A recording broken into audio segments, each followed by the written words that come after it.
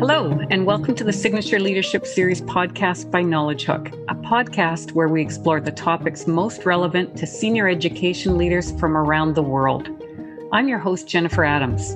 I'm a former superintendent of a large, highly diverse, publicly funded school district in Ottawa, Canada. I was really fortunate throughout my career to have many great opportunities for professional learning, and I'd like to extend that opportunity to you. Working together with Knowledge Hook, a Canadian digital math company, we are continuing to support thought leadership in education. This episode is the second of a two-part conversation with Dr. Mark Brackett. As many of you know, Mark is the founding director of the Yale Center for Emotional Intelligence. In the first episode, Mark introduced us to his book, Permission to Feel. In today's show, he shifts to how educators can implement strategies outlined in his book directly into their classrooms and their schools.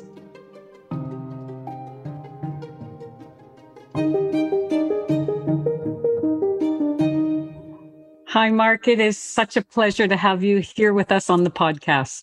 Thank you. Excited to be with you.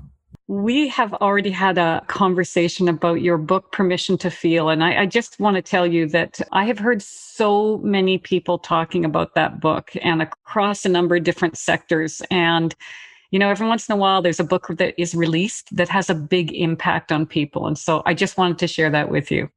I really appreciate that. Thank you. You know, in our first episode, we talk specifically about permission to feel, but there may be some people that are joining us now that didn't hear that first podcast. Mm-hmm. Just give me a sense of what was the main theme and why did you write the book? Well, I'm 51. I wrote the book when I was 49, and it was like my own birthday gift to myself for my 50th for that to come out. But I felt as if, one, people were not aware of the science, that people just didn't really understand why emotions mattered. I've had 25 years of running around the world trying to get people to talk about their feelings and a lot of resistance. And so what I wanted to do was make emotion science available to everybody. And the last thing I'll say about this is most of my work is in schools. And so we have this approach called Ruler where we reached our 3,000th school this month. But I felt like, I get a couple hundred more schools a year doing this work, and it was time to just get this to the masses. So here we are. I think that's such a smart approach. It's getting it to the masses. And you just described something. You put two words together that I'm not sure up until a few years ago that we would have ever heard those two words side by side. You called it emotion science. Mm-hmm. And up until a few years ago, there seemed to be two camps, whether, we were thinking about mental health or whether we were thinking about education and learning. There was the emotional, touchy-feely stuff on one side, and there was the science and the legitimate on the other side. And you do a really good job in that book of bringing those two concepts together. Talk to me a little bit about that.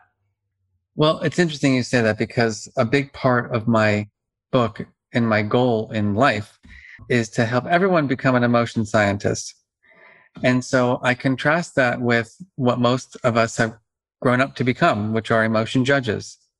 Well, what does that mean exactly? Well, most of us are pretty closed off to feelings. We judge people's feelings. Why are you so angry? Don't be sad. You've got great things happening in your life. Why are you anxious? And those are just views of emotion that they're bad. Emotions are bad. They should be suppressed, denied, repressed. And if you know anything about emotion science, it's the opposite that's true. That when people learn how to use their emotions wisely, when they can learn to identify their feelings and understand their causes and label them with the precise words and have the ability to discern how and when to express emotions and have the strategies to regulate their feelings, great things happen. And so I feel it's almost like my moral obligation to ensure that people understand that emotion science. And that's part of what you bring to the table, Mark, because you've done such a good job of linking those two worlds together and making them accessible. And I'm thinking about educators. And, obviously my background has been in education. And what I found really interesting about a decade ago is that educators started talking about the link between well-being and learning. And there was always an underpinning of well-being. I mean, I think intuitively teachers and educators and people that are leading schools and districts knew that there was an important play there, but it was never talked about. And I think it's only been in the last decade that we've really tried to get better at knowing how those two spheres are interconnected. And what I found you and some of your colleagues have done a really good job with educators is helping us understand the science. We know intuitively that when you walk into a classroom and kids are happy and the teachers and the adults in the room are happy, good things are going to happen for learning. But I don't think we knew why. And your book helps to describe the science behind why are those two things connected. All right. So I have to make one little adjustment to what you said, if you don't mind. Absolutely. I want to take the word happy, only because we can't be happy all the time, right? We've had trauma in our lives. We've had pandemics. And so, yes, we want to experience more pleasant emotions than unpleasant emotions in life. Clear. But one of the traps that I think, and I'm not saying that you fell into this, but a lot of people do, is this toxic positivity trap. That I have to always tell my kids that I'm happy. I have to tell my students that they're happy. I have to pretend to be happy. And what messages that sends out are dangerous, and it's dangerous because what it says to kids is like, I really can't be my true, full feeling self if my teacher's goal is for me to be happy all the time. I'm an acute listener to these emotion terms just because of that's one example. And then the second is that the mindset of the adult is I have to deny myself my true feelings, right? And I have to pretend. And so what we also know from research, and this is a big one for teachers, I always say, like, if there's one group of people that I pray can learn this stuff, it's our kindergarten teachers, just because they're paid to be happy all the time. High school teachers, they can show a little bit of, being disgruntled. But, those kindergarten teachers, my goodness, it's like, good morning, everybody. It's going to be a fabulous day. And, many of them are having fights with their own kids in the morning or partners or dogs or whatever it is. And there's this discrepancy, right, between what's shown on their faces and what they're actually feeling on the inside. And if you live for a long time with that discrepancy, which technically is called emotion labor, it just causes havoc on your immune system, your mental health. And so there's that, going back to that link between well-being and being, a top performer. If we're constantly pretending to feel one way, but actually feeling another, it increases our burnout, decreases our well-being, and in the end becomes a challenge. You know what, Mark, let's go deeper into this one. This is a classic example of podcast should be a conversation between two people. And you know what? If I say something that needs to be realigned, then that's perfect, right? Did I do it in an emotionally intelligent way? You did it in a lovely way, because I'm actually willing to go further with this. And you make such a good point, because I loved your ruler grid where it shows, the different types of emotions. And one of the things that you talk about right at the beginning is that all emotions are important and that everyone should feel comfortable talking about all those emotions and being in all those states and understanding how they can move along and how at certain times they're going to be in some of those different quadrants. Talk a little bit about that. Yeah. So it's the technical term for our tool is called the mood meter. And it's based in rigorous science that essentially says that how we feel is a product of two core dimensions of being human. And the first axis is called the pleasantness axis. And essentially we wake up in the morning and we appraise our heads and our surroundings and say things like, is this going to be a good day, a bad day? Do I predict that I'm going to be safe in this environment, unsafe in this environment? All kind of around survival in many ways, right? And then on that y-axis is, do I have the resources? Do I feel energized or depleted? And so we put those two axes together to create the four quadrants. Yellow is high energy, pleasant, right? That's the happiness group, the excitement group. Green, pleasant but low in energy, the calm, content, tranquil. And then the blue and the red are our unpleasant feelings, but again, not bad, not negative, just unpleasant. Red being the ones that are activated, like anxiety and stress and anger. blue being the less activated ones like sadness and loneliness, despair.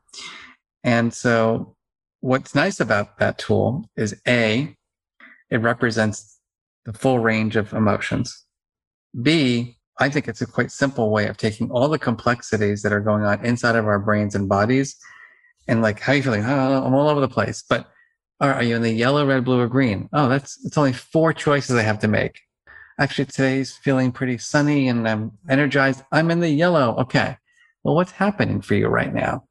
What made you think that you're in the yellow? Oh, because I'm doing this great podcast with Jennifer. Oh, okay. So you're excited about having a conversation. Oh, so you're excited. All right. And so it's really a reflective process of going like, I got all this stuff going inside of me. I can like project it into these 4 quadrants and I can ask myself these questions about my emotional life. So what's causing that feeling? What's the word? And then I go into the E and the R of ruler, which is, okay, can I talk about it? Is it safe to talk about it? If I'm in that place that's comfortable, do I want to stay there? Or do I need to shift because I'm about to do something else? And that's the regulation piece. And so that's the mood meter. And super excited. We're actually releasing a new app for the mood meter coming very soon. It's going to be available for free across the world. And it's going to have all the skills and strategies built into it. Why do you think, Mark, that the book and the mood meter and the ruler approach, why have those been so widely accepted? You wrote the book just before the pandemic, if I remember correctly. And then the pandemic hit, and the need and the interest for these kinds of tools, especially when educators are not able to connect directly with their students, they're doing it virtually, et cetera. Why do you think it's been, I mean, it's just astronomical in the way that people are looking for this type of support? Why do you think that is? Well, I think what's interesting talking about pandemic and emotional intelligence is that for a lot of people, they've gone through life thinking, I'm fine, okay, busy. They don't really think deeply about their feelings. And now people are living at home with their partners or alone. I was my mother-in-law came to stay with us. I probably talked about that. She was driving me out of my mind.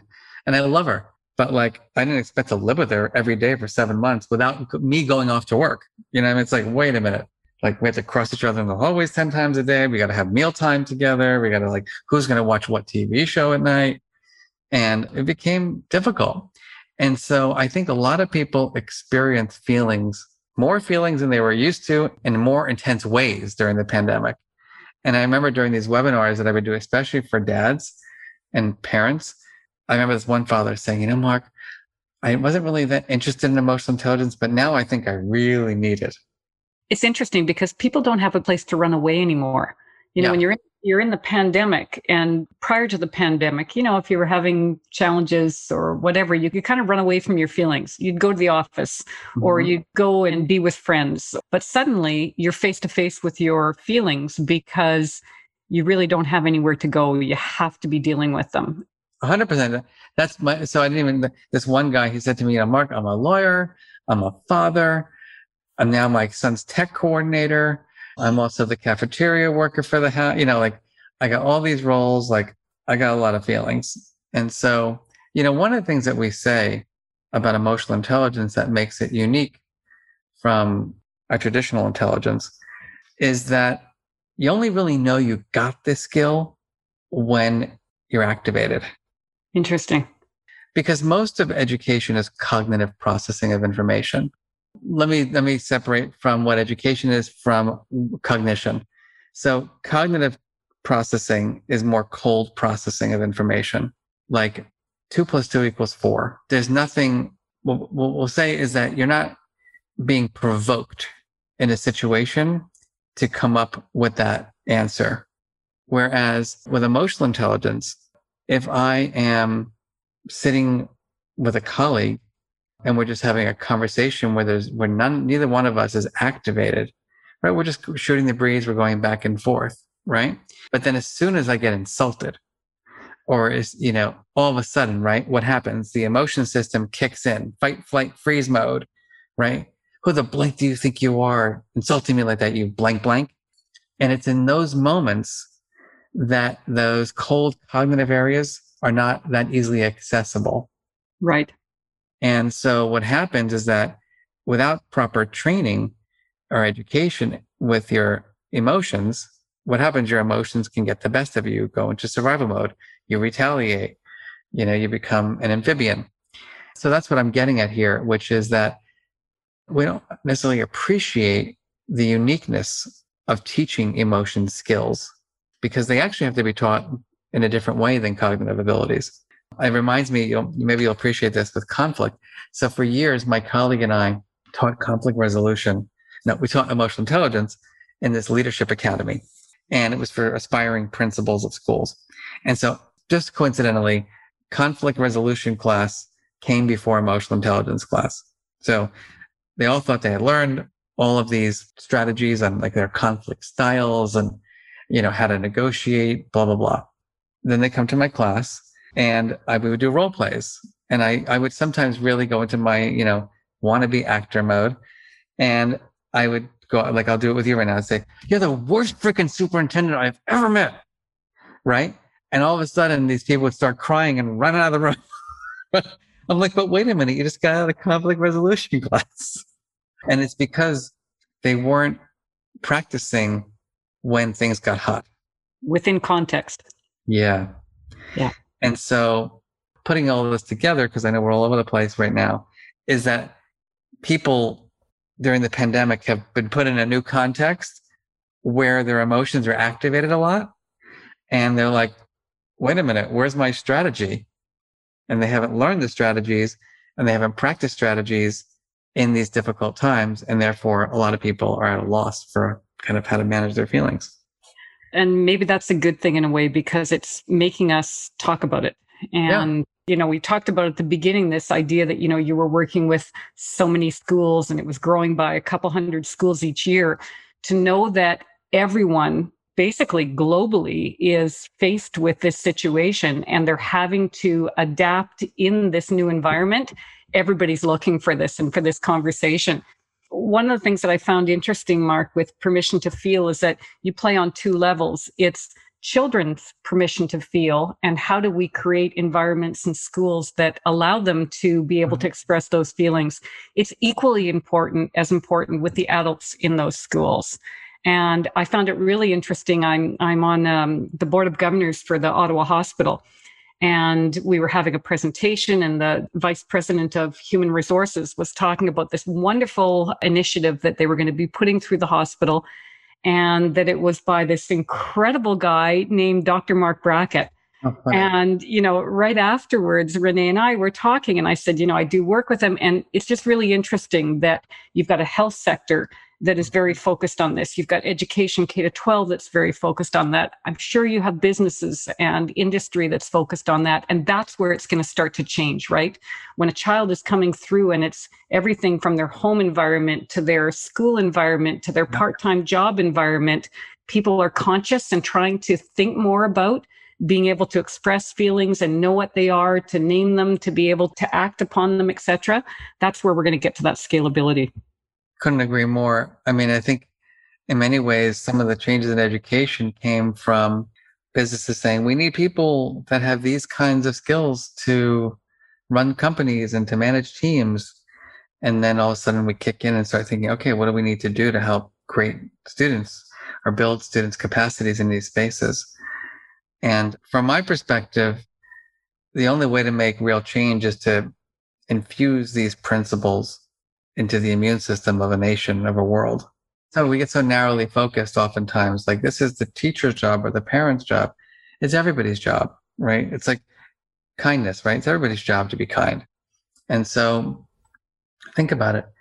The way our theory of change, for lack of a more academic way of talking about things, asserts that there's four kind of components of this work. There's kind of the mindsets, beliefs aspects of it.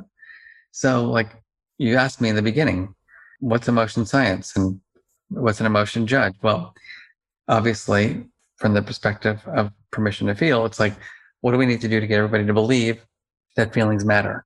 the second is, okay, so what are these skills that help us to use our feelings wisely, which is the ruler skills and emotional intelligence? The third is that these skills are all in context, in systems, right? And so Mhm. it's like this idea, that drives me out of my mind, which is, like it's the kids, it's the individual's job to figure it out. Think about how Unfair. unfair is an even better way. I was going to say uninformed that thinking is, in regard to child development. Of course. Doesn't And make any sense at all. no, it's like, okay, your job is to figure out how to survive in this classroom. Well, actually, I'm only 6 years old. Like, that doesn't really work. And so right there, it's like, what is the culture climate? What is the adult pieces? And then larger than that, are these systems, whether it be school policy or government policy. As you saw in America, the policy of detaining children at borders and separating from their parents, not informed by science. It's like, who in their right mind thinks that's Would ever have thought that was a good idea? it's mind blowing when it's heart wrenching and mind blowing and dangerous. And so if you think about it, if we have a government or a society that allows for that to happen, all that gets infiltrated, right, into that immune system of that country. And Mhm. that shifts the way people think. And then it goes all the way to that kid in that classroom. And so, using a systems way of thinking, it's from micro to macro. Mhm. And I think what we all have to figure out is how do we penetrate all levels of the ecosystem. In some ways, Mark, I think that's actually happening. And, for educators to say, we watch our children and we know that well being, we know emotional intelligence is really important for them, that's only going to get so much play because you have parents that are looking for something in the education system for their children, you've got business, etc. One of the things that I think we really have going for us now is what you alluded to, that business and industry is actually saying these are skills, social emotional skills are some of the key skills that we have, that we need to have, not only in the hires that we have that are going on to leadership positions, but for the people that, our work is done in teams. People have to have those kinds of skills to be able to have their own emotional intelligence and to be able to interact with others. So the individual and the collective. And that's where I think we've got a real opportunity now, because you have, I'm going to say, the education system, or much of the education system, intuitively knew that well-being of children is important for learning. Right. You've got business and industry are saying that it's no longer just the technical skills. We can teach those skills when they're in our workplace. They have to have some foundations, literacy, numeracy, and technology, but in general, they need to have social emotional learning with that. And then you're having parents that, two things, they're hearing that for their child to be successful on a career path, that's going to be something that's important. And they've also had the opportunity to have their children in their homes and watch them in their learning in a very different environment.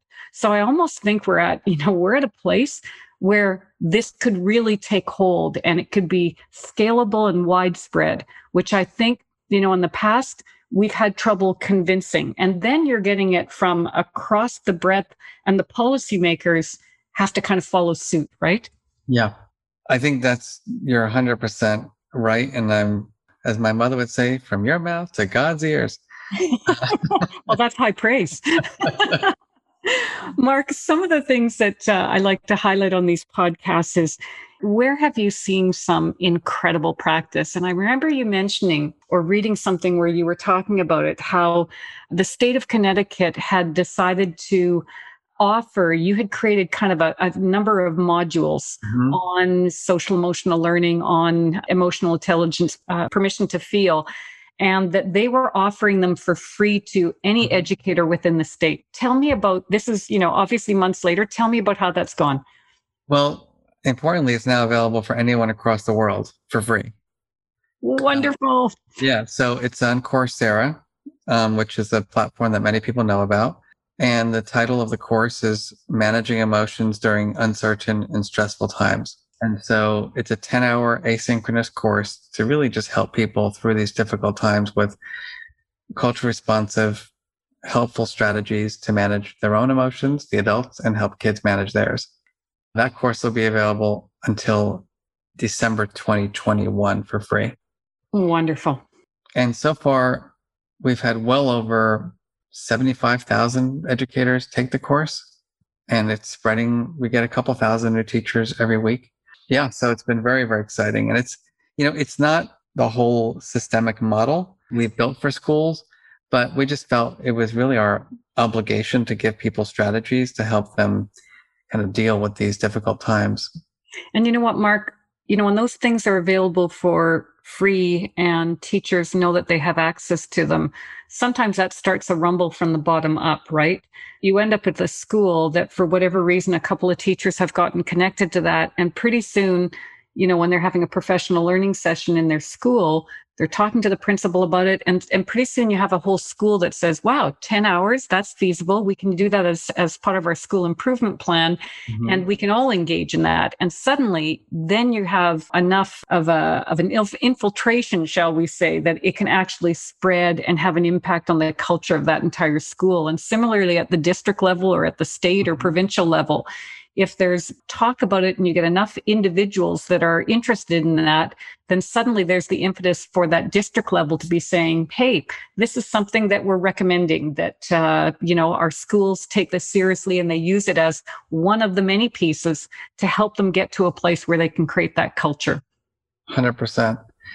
And in Connecticut, that's what we did. We partnered. We really were strategic about this. We partnered with the Superintendents Association of the state. Yes. We partnered with the Department of Education. We partnered with the teachers unions. There's two of them, the AFT, the American Federation of Teachers, and the CEA, or the NEA, the National Education Association, the Connecticut version of that. We got the Commissioner of Children and Families on board. We got the state legislators on board. We worked with the news stations and we did stuff on television, the newspapers. We had philanthropists involved, like everybody. And it made a big difference. It makes a big difference in two ways, Mark. First of all, your chance of success. You're never going to have success if you only have one of those groups working by themselves. It just can't happen. And the second thing, so from a success and a sustainability, having all those connected means that has a chance of happening. The second thing is the spread, because you're going, within the education sector, you're going everything from teacher unions to supervisory officers to the policymakers at the state level. You've got that covered. In addition to that, if you're going into the health and social systems that are in the state, then you've got that piece, potentially business and industry, families hearing about that because it's being communicated so often through the media. That's how you have the spread, right? When I think about what we need to do a better job of in K-12 is to be part of those policy conversations and to have the spread happening. I don't think that would have happened for our team 5 or 10 years ago, but so much of this work is about building relationships. Yes. And so having the trust, they trusted us to put this out there and they trusted us to create it. I did a great podcast with Pasi Sahlberg, an amazing academic out of Finland. And he's just written a book and it's called In Teachers We Trust. And the whole book is premised on why has the Finnish education system been successful is because there's a culture of trust in that country. And so as I was reading through it at first, I thought, well, this is wonderful. But, do people that are not from countries that necessarily have that huge amount of trust, are they actually kind of looking and thinking, well, gee, that's great, but it's just making me sad that I'm not living in a country that necessarily has that. But the second part of the book talks about strategies that can be used to build that trust. The kinds of things that you're talking about, you had the trust. And during the work that you're doing with those groups, you're building more trust. And so, you haven't just created a situation where that 10-hour modules course is available and people are engaging it, but you're also building the foundational trust that will allow you and those different groups to do other kinds of work together. As a matter of fact, what happened, just coincidentally, is that one of the missing pieces, we included them in our model, but they wanted more, was school nurses. So now we're doing something special for all the nurses of the state of Connecticut, because they experienced the pandemic in a different way than educators did. They didn't have jobs working in schools, so they got placed in hospitals. And so applying that to the nurses' lens can be really wasn't just a natural side effect of having, these relationships. If our real goal is to help our kids be in a place where they can actually make this world a better place, the only way that you can do that is that interdisciplinary approach, because we'll never have the scalability within any one of our sectors separately. But by having that trust building on some of these kinds of initiatives, you get that connectivity across the sectors. And that's where you're going to have full scale change. When you talk about what you've done with educators and teachers having access to those modules, and now the nurses, and those nurses, they're working in our schools, but they're also going back to hospitals and to clinics and to families, and they're making those connections. And that's where you're getting that spread, right? It's very hopeful. Yeah. And having the family component critically important, because parents are dying for these strategies too. And kids spend a significant part of their development right at home. And so it's funny because, what you're making me think about is kind of the evolution of this work. So I started my work in schools. My interest came from my relationship with my uncle, who was this just incredible educator who I dedicated my book to and wrote about, Uncle Marvin. Mark, you wrote that so well in the book and in some of the blogs that you've done, et cetera, since I actually kind of feel like I know Uncle Marvin. And, many of us are fortunate that we had someone like an Uncle Marvin, but I feel like I know him. Thank you. Yeah, it's funny, how when he's no longer here, so once in a while, like you just, you're walking in your home or you're giving a speech or you're reading something and then you just like feel their presence, Mm-hmm. And so Uncle Marvin was a middle school teacher. And, we started doing this work in middle schools because that's where I was bullied a lot and hated school and didn't do well. And I thought everybody was going to be like Uncle Marvin. And it didn't happen because back when we first started this work, there's a lot of phobia, around talking about feelings. And then we realized, okay, we got to work with teachers. And then we had more success, but then leaders would say things like, I'll never forget, I was in this one school and the teacher said to me, Mark, this is great stuff, but we've already been told that we can't implement any of this stuff until after the tests in May. I'm like, in May? It's August. What the heck am I doing here right now? And so that wasn't cool. And I'm like, all right, we got to work with the leaders. And we had more success.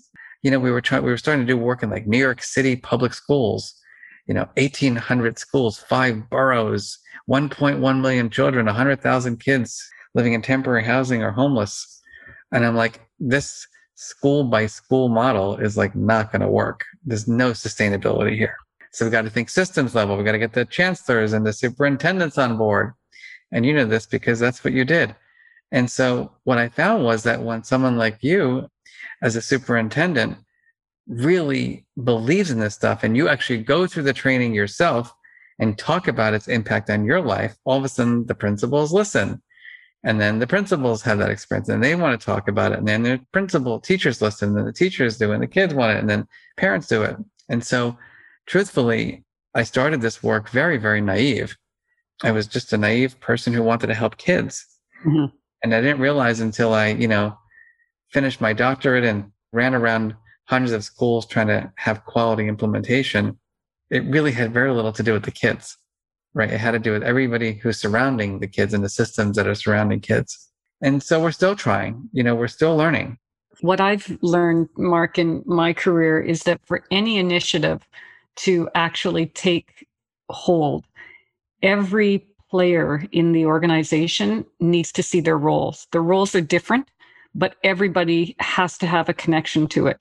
And when everybody does, when the student can talk about it, when the teachers are actively engaged in it, when the principal is organizing professional learning to have those discussions and really highlights it, when the district sets out communications and policies that reflect that, when every single player has a role to play, parents connected, it doesn't matter what the initiative is, it takes hold. And, this is a classic example of the more we can get people talking about it, the more we have thought leadership that talks about this. These are the kinds of things that will make a difference as far as scalability. Well, and what's unique in going back to like the cognitive thing that I was talking about earlier and the social emotional thing is that, when you were a superintendent, probably you weren't an expert in physics and math and other science areas and literature and language arts and social studies, right? You had your area of expertise and you knew obviously things, And so we don't have the expectation for every teacher in every school to have all content knowledge of every area. Of course not. With social emotional learning, it's different. Everybody's got to do it. Yeah, exactly. And when I was a program superintendent, and in Ontario at the time, we did a big push on literacy and really trying to have children right from the very early stages of developing oral communication all the way into high school, that we weren't looking at literacy as children learning how to read in grades 1 and 2. It was really what needs to happen from the developmental stages of a 4-year-old all the way to an 18-year-old. And, we started off with, it was more, I'm going to say, mechanical. And the deeper we got into it, we were really transferring into what engages students and the whole emotional piece, the whole cultural identity within the work that they were doing, et cetera. And those ended up being foundational pieces in how to read, how to comprehend, how to express orally, et cetera. And so when the system started to open itself to this idea of well-being, what we tried to do within our system was really say, we've already started that journey, because we were looking at academics and we were looking at literacy and numeracy, and we were trying to get top-notch instruction. We knew that the top-notch instruction was a combination of the pedagogical or the content knowledge of the particular subject area, but the pedagogical underpinnings had to be based on that child having a sense of who they were, who she or he was, that child being able to connect, to be in an environment. All of those things ended up being foundational pieces. And when we shifted to kind of say, okay, let's talk about academic skills and social emotional skills, we had already started them on the cognitive side. And so that helped. And, we just have to keep talking about that people realize that it's not an either or. You're not walking away from academic or cognitive learning. You're actually reinforcing it. You're giving it the building blocks so that children can actually grab onto that.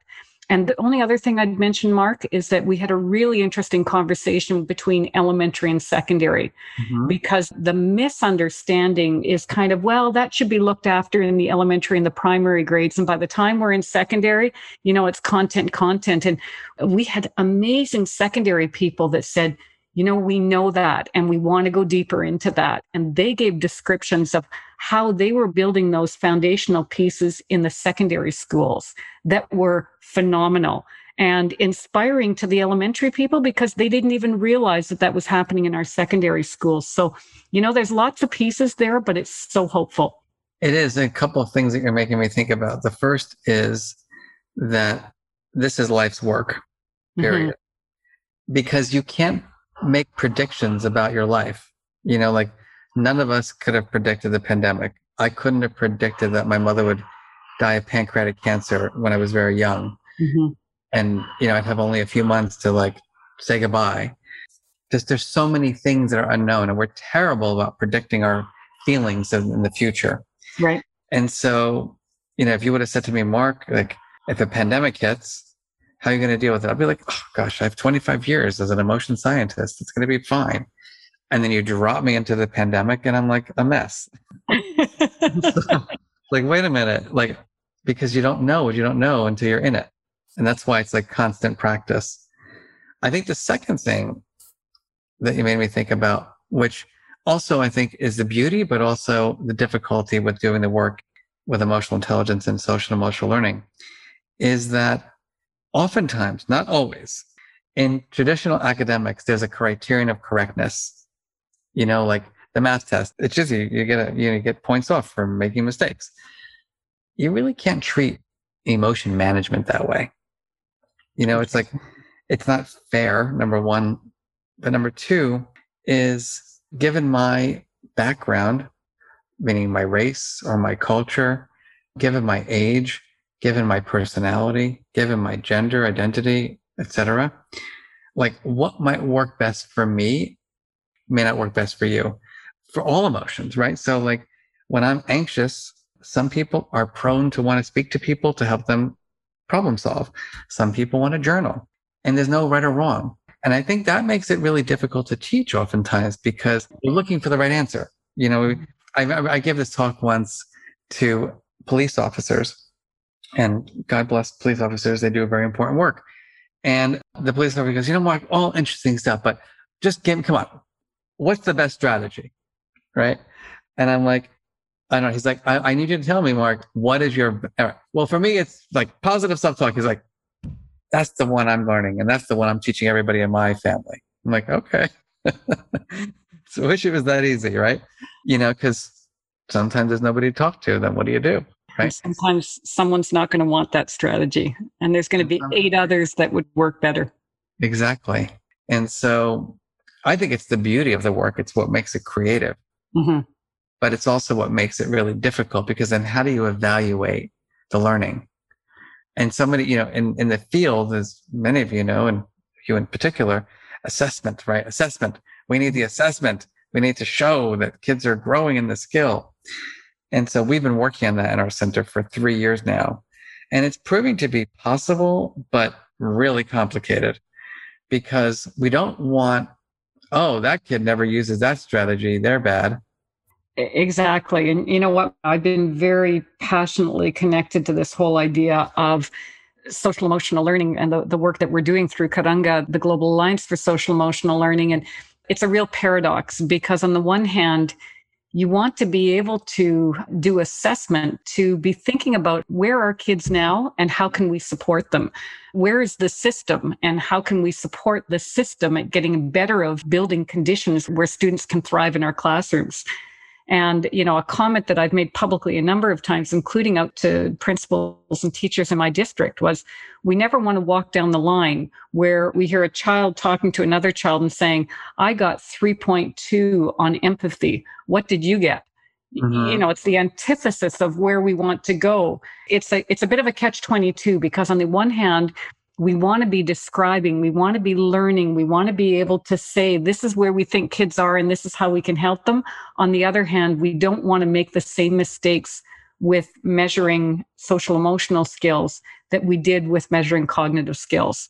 So, what I think is beyond the science of measurement, we really have to be working with policymakers and with leaders to talk about how will you talk about, how will you use this information? How will you communicate it? How will you report it out? How do you actually make sure that the way that you're doing that actually helps us do better things for kids, as opposed to doing and making the same mistakes that in many jurisdictions were made with measurement of academic skills? It's a big challenge and it'll keep us all busy for a long time. It is, but it's an important one to always have front and center because the worst thing that can happen is for someone who doesn't have knowledge or skills in a space like emotion regulation to be punished for it. We're hard enough on ourselves. And I'm pretty good at this stuff, but there are days that are better and worse. I think I was born with a rumination gene, and there's some days I'm just like, Mark, reappraise, or get in the hot air balloon and look down at other things in your life that are going well. And I struggle with doing it.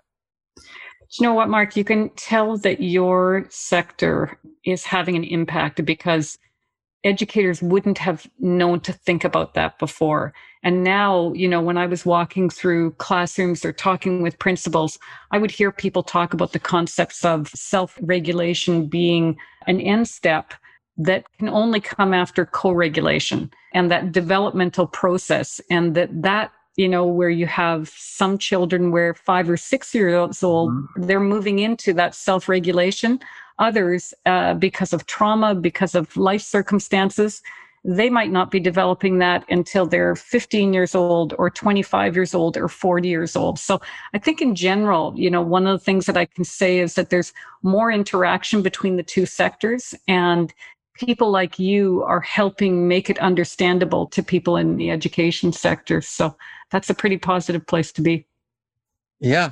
I mean, anything I can do to help validate that feelings matter and support people in implementing this work with quality and fidelity, with long-term thinking, and sustainability at the forefront.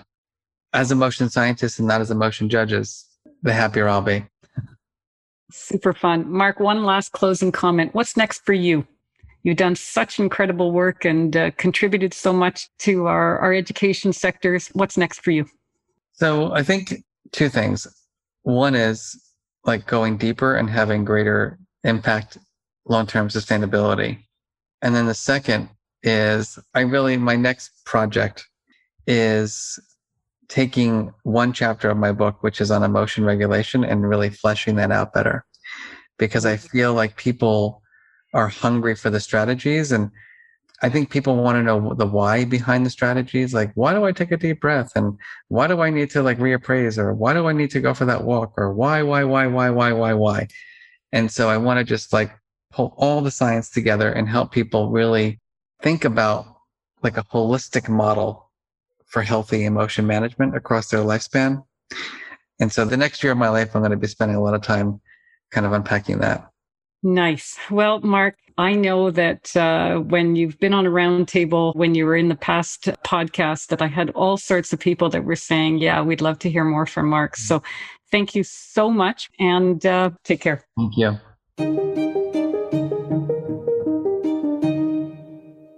Thanks once again to Mark for the approachable manner in which he talks about child psychology, child development, and emotional intelligence. His willingness to share personal stories reminds us as educators that we all have Mark brackets in our classrooms, and that these students desperately need a learning environment that gives them permission to feel.